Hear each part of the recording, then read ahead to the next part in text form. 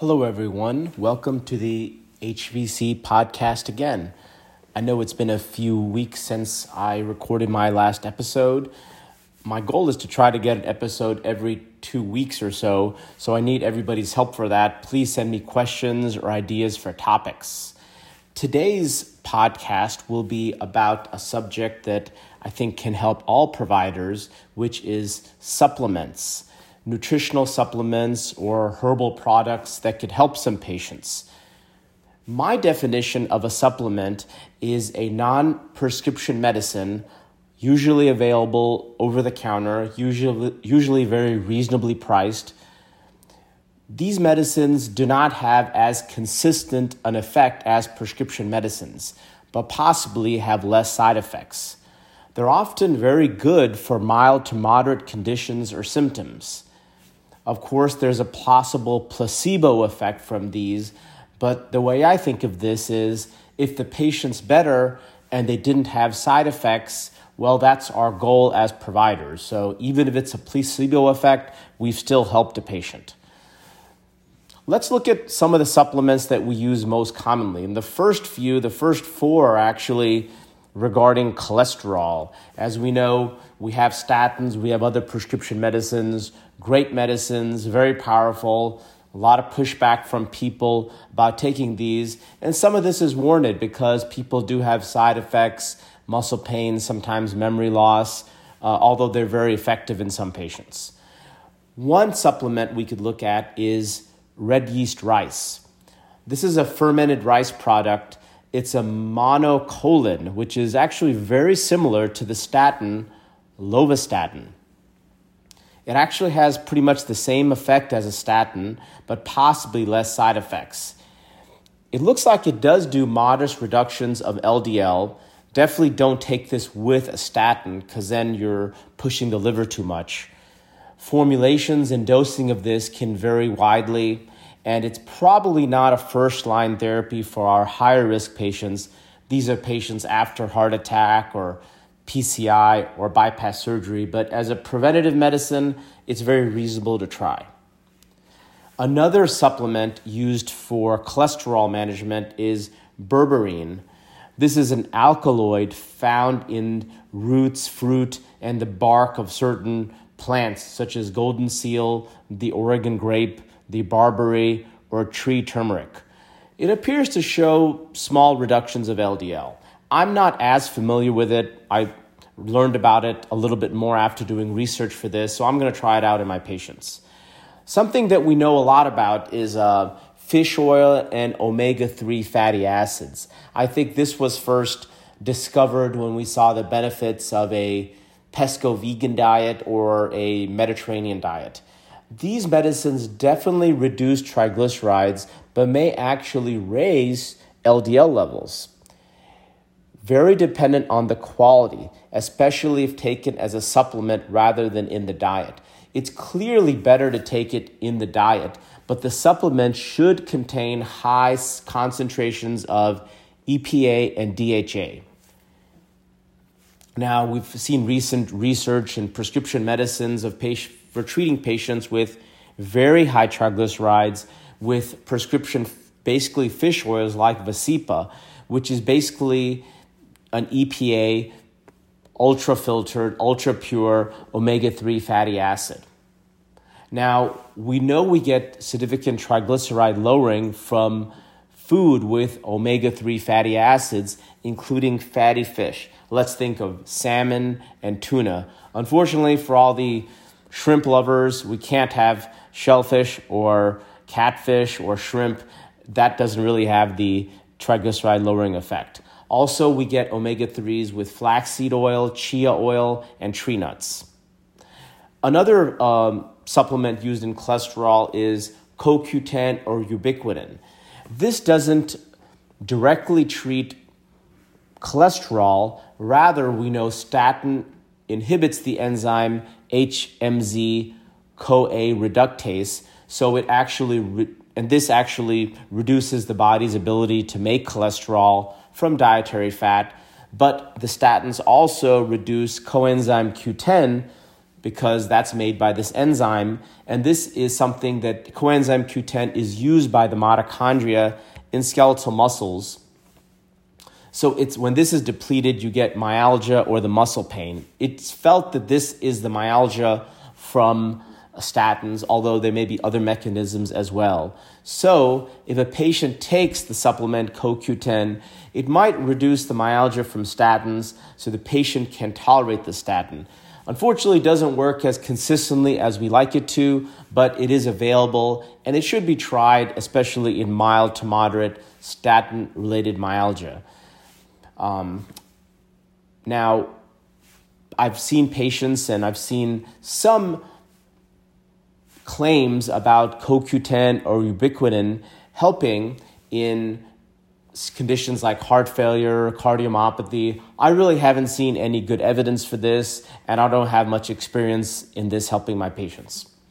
Let's switch to a supplement that helps venous disease, vein disease, especially when mild to moderate.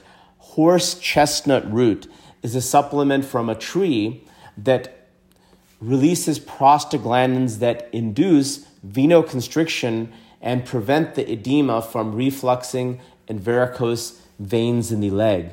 They decrease venous pressure, so can reduce varicose veins a little bit, the pain and pressure from varicose veins a little bit, as well as edema. It's a good treatment for chronic venous disease and varicose veins, along with the compression socks and procedures we do. I actually use it pretty often as a first line in people with mild vein disease or very young people with vein disease. And I also use it after we've done a lot of procedures and they still have some edema. It often helps them with that. One of our most common complaints in the cardiology clinics outpatient are palpitations, PVCs, PACs, that's premature ventricular contractions, premature atrial contractions, fairly benign conditions, but can be very annoying and even slightly disabling for patients and provoke a lot of anxiety. Sinus tachycardia is another one. We see a lot of patients with inappropriate sinus tachycardia. Seems we're seeing a little bit more of this after COVID in patients with long COVID. So this is very common. The patients are otherwise very healthy. So it's hard for them to tolerate medicines like beta blockers because this causes fatigue. One supplement I've seen very effective in this condition is magnesium.